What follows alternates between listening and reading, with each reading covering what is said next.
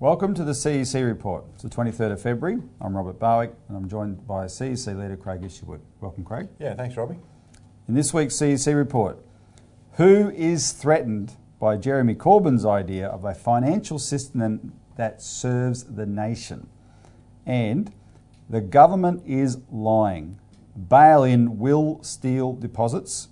Stop them with Glass-Steagall. So first, who is threatened by Jeremy Corbyn's idea of a financial system that serves the nation? So Craig, we're going to leave Australia for a little bit today. We've been really going after this bail-in question. We're not changing the subject though, because it really is the same subject. With the bail-in passing in Australia this week and the way it passed, you can forgive people for being, pessimistic. Well, they're actually pretty angry too, Robbie, because of the way it was done. No, exactly. Angry at the way it's done, and we'll show some footage, but also pessimistic. Can we ever beat the bankers, right? Well, that is the wrong way of looking at it. That's why we want to talk about Jeremy Corbyn today.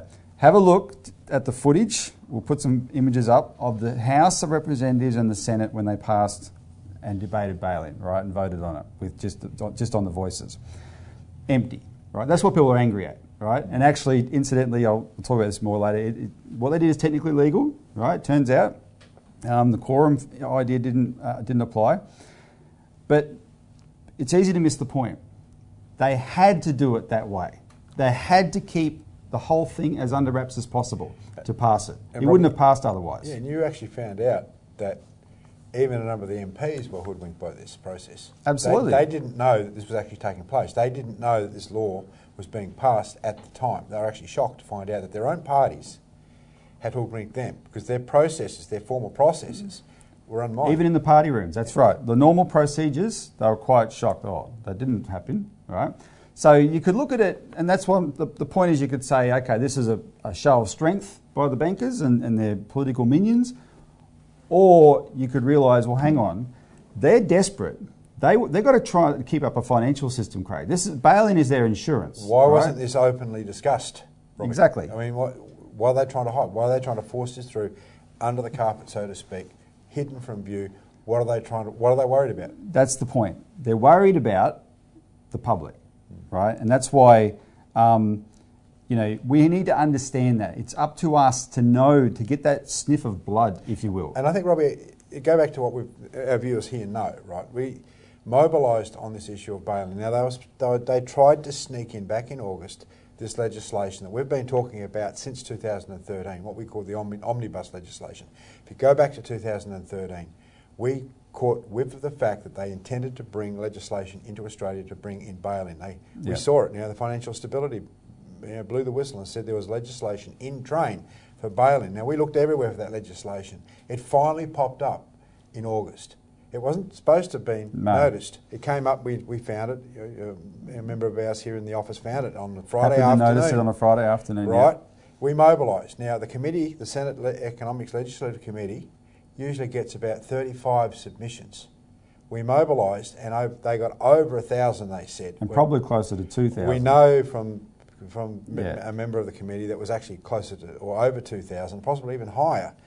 So we put the public focus on the fact that this issue was a number one concern for a large majority of Australians. And if the media wasn't rigged, Craig, it would have been the number one political issue. But all the exposure put on it was generated out of this office. And as we're going, as this issue is going through Parliament, of course, we've got the Barnaby Joyce issue, of course, massive coverage on that, whereas this is much more important. Yep. So the point I'm trying to make is, look, yes, they passed it, right? But it's what you call a Pyrrhic victory, where you can win a battle that actually ends up making you lose the war because people are waking up. We've noticed in terms of the CEC's exposure on the internet, we've gone viral, right? It's quite, people are suddenly taking stock. This is serious, and we need to sort of internalise that and go, okay, let's take that fact that we have the upper hand here. If the exposure escalates, if we can escalate our ability to bring pressure to bear on backbench members of Parliament, etc., we can hold them to account and we can force them to break ranks with their own parties. Because just before I give some more details, I want to just look at our last New Citizen here. The headline, Australian Alert Service, sorry, which people can call in for a free copy if they want. The headline, bail-in means a crash is coming, break up the banks now. And we list there a number of headlines that just erupted in the last week or so, including from none other than John Hewson, the former Liberal leader, in the 15 February Sydney Morning Herald. It was headlined, when the next financial crash hits, there will be little the Reserve Bank can do about it, right? And there's lots of these types of warnings happening, including from William White and the BIS. So this is happening, and as our elected officials face that reality, they will have to choose between serving discredited party leaderships and towing their line, or serving the people who put them there. In other words, serving the banks, Robbie, or serving the people. Exactly, Craig. So let me put it in these terms. What Australia needs, and the public needs to create it, is a Jeremy Corbyn. Why is that important? Jeremy Corbyn is the British financial oligarchy's greatest fear, right? He's not beholden to them in any way. He rose to the leadership of the party not by doing deals, but because finally, 6 or 7 years after the crash and after austerity, etc., the public was broken, and they recognised that this guy who'd been saying the same thing for 30 years against the City of London was right, and they fell in behind him in droves, and that's why he's now the leader of the opposition. Nobody like him, Craig, has ever come close to being in government before in the UK. Nobody, right? Now, I want to read a part of a speech that he just gave a couple of days ago. It was on the 20th of February. And just for the sake of the show, what we'll do is I'll read this speech and then we'll take a break and come back and discuss it, right? So he was addressing the manufacturers conference, called the manufacturers organisation called the EEF in the UK. So this is on the 20th of February. He gave a speech and he ended it in these terms. We need a fundamental rethink of whom finance should serve and how it should be regulated.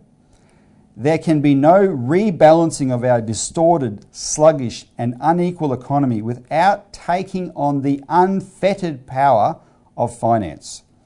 For 40 years, deregulated finance has progressively become more powerful. Its dominance over industry, obvious and destructive.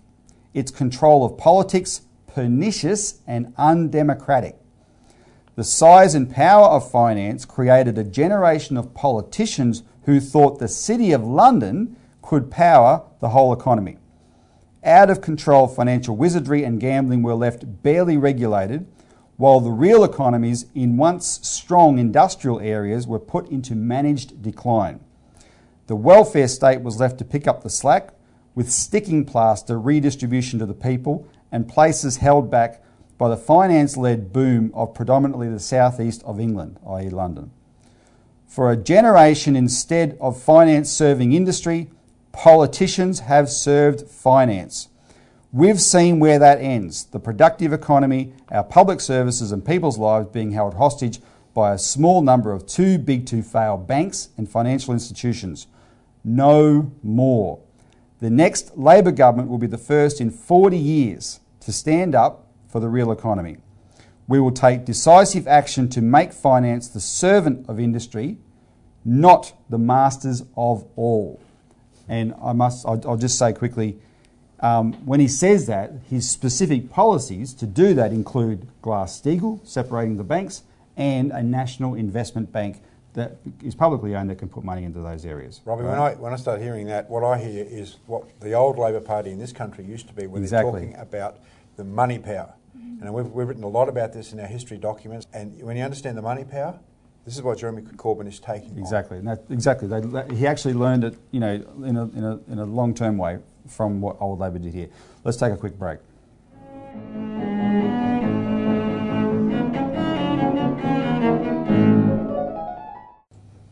Welcome back to the CEC Report, where we're discussing who is threatened by Jeremy Corbyn's idea of a financial system that serves the nation. And before the break, Craig, we read that segment of Corbyn's recent speech on that, where he said the financial system must serve the nation, not the other way around, right? And the media in the UK is flipping out about it. But here's the question. Who could possibly be threatened by that concept, right? Unless you're a banker in charge of the financial system. Well, particularly that, you know, for the last 40 years, as Jeremy said, a banker that has had a financial system of pure speculation, that created the first global financial crisis, which hasn't been fixed. We're heading for the second one, as John Hewson has said, and this one, with all the bubbles that have been created, is going to be far, far worse, and the bankers are in the hot seat. They want to continue to prop up this thing without any sort of fundamental reform. You can't solve this problem without dealing with fundamental issues. No, exactly. And what people have to understand about the bankers, especially in the UK, but around the world, the City of London, where it's just this 1 square mile where the banking sector is concentrated, it's actually the heart of the British establishment, right? The British financial oligarchy. Because modern Britain, by their leaders, their elite's own terms, is we are a modern financial empire, right? That's how they see themselves, and that's the heart of it. So when Corbyn says this, he's going after the power base in the United Kingdom, right? And it really is declaring war on them. And as I said before, what he said his entire career. Up until now, the establishment's been able to ignore him for 30 years, but they can't ignore him because he has the people behind him. So what happens is in the UK, Craig, and you know, if you want proof, viewers, go look it up on the internet. Jeremy Corbyn cops the worst press of any politician in the world, in the history of the world. The media in the UK is the most feral on earth. They just make stuff up all the time. And they call him front page headlines, he's a terrorist, he's a communist, he's a threat to Britain, everything outrageous they can think of. Now, once upon a time, this would have crushed any normal person. It only makes him stronger because it's the media that have got no credibility, right? The public hate them. They see right through it. But I just want to give an example of the latest one. They've made up a story that in the 1980s, Jeremy Corbyn sold British secrets to a Czech spy. Well, first of all, he didn't have any secrets to sell because he was a lowly backbencher who didn't know anything. But this is, he's a traitor. And they've come out, the government ministers have called him a traitor. They've compared him to Kim Philby, right? The famous guy who defected to the double agent who defected in the 1950s, yet it's all made up.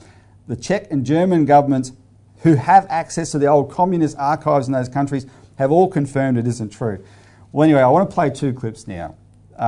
First one is Andrew Neil from the BBC. Now, Andrew Neil used to be Rupert Murdoch's old lieutenant who quit with, maybe this is why he's done such a good interview here, because he broke with Murdoch and blew a whistle on how undemocratic he was. So he is taking on a government minister, the Brexit minister, Steve Baker. Listen to this quick segment of it. Listen to how Baker described Corbyn's ideas, which is the ideas we've just discussed of finance serving the people. Listen to that description, but then also listen to how the interview goes. The Defence Secretary says Mr Corbyn has, quote, betrayed his country. In what way? Well, the Defence Secretary's chosen his own words. I mean, the point for me about this debacle is that we believe... his country? Well, Jeremy Corbyn, I think, is a grave danger to this country, but that's because he betrayed the country? That's because of the ideas in which he believes and what that would mean for our economy and our society. People have all sorts of ideas. But you're a Defence Secretary, our Defence Secretary, the Defence Secretary of this government, of our government, has said the leader of Her Majesty's opposition has betrayed his country. In what way has he betrayed his country? Well, that really is a question for Gavin Williamson. That's not the word. So you don't agree with it? Well, I'm not really commenting on the... Well, do you think he's betrayed the country? I think that Jeremy Corbyn is a grave danger to our country. But that's a political point. That's a different... Of course you do. Everybody in one party thinks the other party is a grave danger.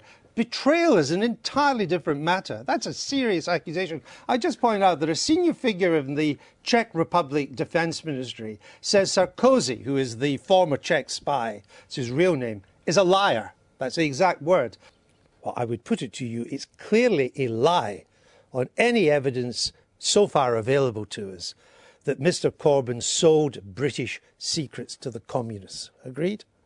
I've got no evidence to make a judgment either way. So to claim so would be a lie? Well, the question's been asked, the question should be answered, but it's not for me to sit here on your programme inventing evidence and reaching a conclusion myself. It's not something I'm willing to do. You leave that to your Tory colleagues. Now, so, you know, even the BBC is saying to its other media, look, this, and they're no good, right? This, you just made this stuff up. This is garbage, absolute garbage. And they've had to come on, and Andrew Neil did a good job in that interview and made them look like absolute idiots.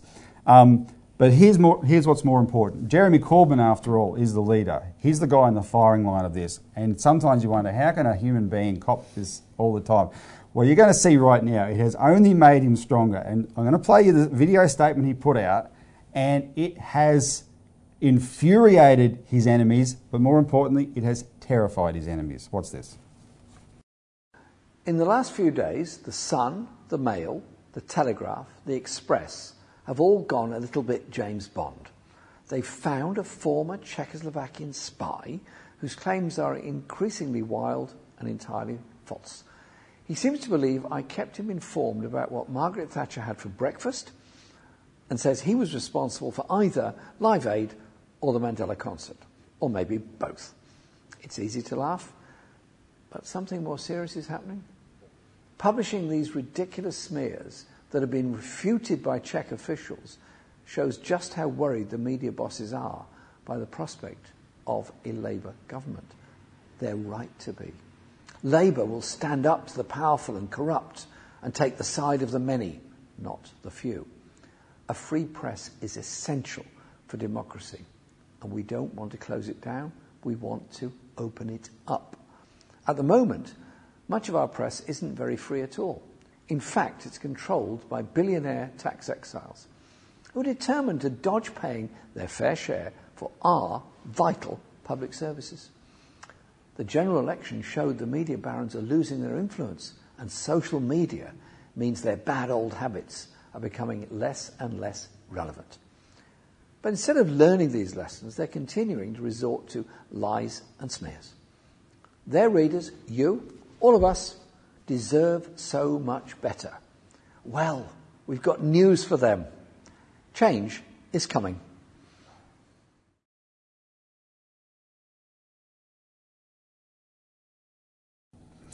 So, Craig, you can tell the way Corbyn talks. He understands that his enemies in the establishment, although they are the establishment, they don't have all the power. And my question for you is, isn't the way they had to sneak through bail-in here and there's all the underhanded stuff, isn't that proof of the same thing here? They don't have all the power. Robert, absolutely. I mean, look, the fact is that we're heading for the second global financial crisis. Everyone everywhere is warning of it. You look around at the nature of all the different bubbles. Everyone knows this thing is coming down. The solution is Glass-Steagall, which we'll talk about in the next segment. But also look at what's taking place in the US with Donald Trump. What if Donald Trump goes with Glass-Steagall? And that will as he campaigned on. As he campaigned on. That will completely transform the US banking system. That's why at this stage he hasn't gone with it. They've tried to contain him. The banking establishment worldwide is very close to people being able, in positions of power, being able to say, turn on them and go, no, you guys are gone. And they're gone. Right? Do a Franklin Roosevelt. All right, let's take a break and we'll come back and talk about bail-in.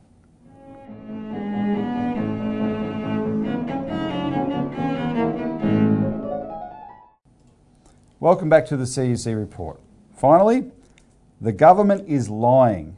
Bail-in will steal deposits. Stop them with Glass-Steagall. So, Craig, because of the public anger that you referred to earlier over bail-in, the Treasurer, Scott Morrison, has rushed out a letter for his Liberal MPs that they can use to reply, send to their constituents who are demanding to know why they passed this, right? And assure the public there's nothing to worry about. And we've looked at the letter, it's a pack of lies. So let's just go through. We can't go through all of it. We put out a press release responding to everything in it, so you can get it in the latest Australian Alert Service. Call in and get a copy.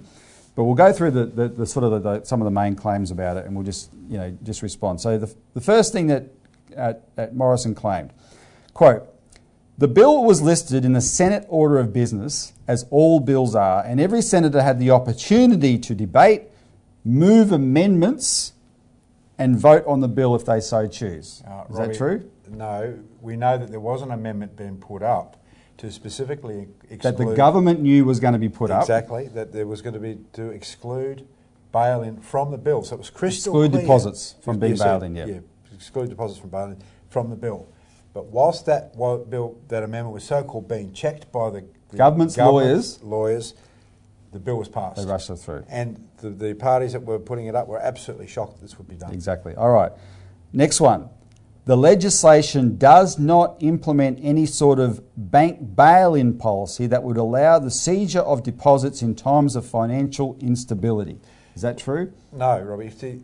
Right through this entire legislation, you look at the legislation, what it doesn't do is specifically exclude deposits from bail-in. It's very vague. So it doesn't say deposits, but it's the way it's worded. Yeah, everything is very, very vague. So this is the way they do things, right? So when you get a crisis and people are in panic mode, they can say this. Does this legislation allow us to do it? Oh, yes, it does, because it doesn't exclude it. So because it's so vague, this is where the danger is. And what we were trying to do, even though we don't with the whole thing in the first place, is say, okay, well, specifically exclude deposits. Be precise. And this is what the government did not want to do. Okay. This next claim, Craig... Which proves their intention, by the way. Yeah. This next claim is the only slightly honest part of his letter. Quote, depositors are protected by the government's financial claims scheme, which guarantees deposits up to a cap of $250,000 per person. While the government retains discretion to activate the financial claims scheme when an institution fails, this discretion is underpinned by the government's ongoing commitment to protect depositor interests. You say? Yeah, well, that confirms exactly what Dr. Wilson-Sy said, is that the financial claims scheme hasn't been activated. The government has to activate it. It doesn't exist So right now there is no guarantee over anyone's deposits. Until a bank actually fails, and there's a fallacy here, Robbie, because everyone thinks it's only going to be one bank that fails. But when you're talking about banks, you're talking about the same business model. In all the big four banks, yeah. What we're warning against is that you're not going to be talking about one bank, you're going to be talking about a collapse of the entire system. So this has been, as we've warned about for many years, a complete fallacy. It's smoke and mirrors stuff. The danger lies in that people believe this, and this is why we need Glass-Steagall, the separation of the normal necessary commercial banking system and the protection of deposits from all this risky stuff and the merchant banking, investment banking. We need a complete separation of these two aspects of banking in our system, which is Glass-Steagall. Exactly. Let me just deal with one more. Quote, the legislation further strengthens depositor protections by reforming and updating APRA's resolution powers and by amending the definition of prudential matters to explicitly reference protection of the interests of depositors. Now, there's a difference, Craig, between protecting the interests of depositors and protecting deposits. And in New Zealand, which has this thing called a bail-in system there called open bank resolution, which includes deposits, their Reserve Bank argues that them taking deposits, which some countries call a haircut, taking some of their deposits, is in the interests of the depositors, because they say, this is the quote,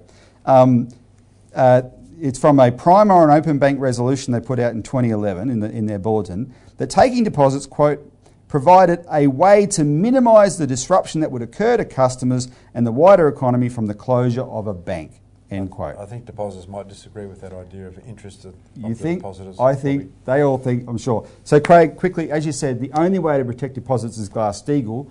We are putting out this legislation for a private member's bill to actually do that. That's the next stage of the fight, right? We're going to have that soon, and people need to... That's going to be the open debate, Robbie, because, look, it's not rocket science to go back to a system where you protect people's deposits through structurally changing the system. It's a political fight. It's not rocket science, but I must say that the man who was with me last week in Canberra, Dr. Wilson-Sy, who supports this, is a rocket scientist, actually. Yes, well, it's... Yeah. So if you want that kind of proof, right, it isn't rocket science. So what we're going to do, sometime very soon, in the next little period, you'll hear announcements from the CEC that we've produced draft legislation. Everyone who supported this campaign and did something, stay involved and take that legislation to your Member of Parliament and demand they support it being introduced into Parliament. It will be the next major debate in this country. Exactly. So thanks for joining us, Craig. Thanks, Robbie. Thanks, viewers, for tuning in. Tune in next week for more of the CEC Report.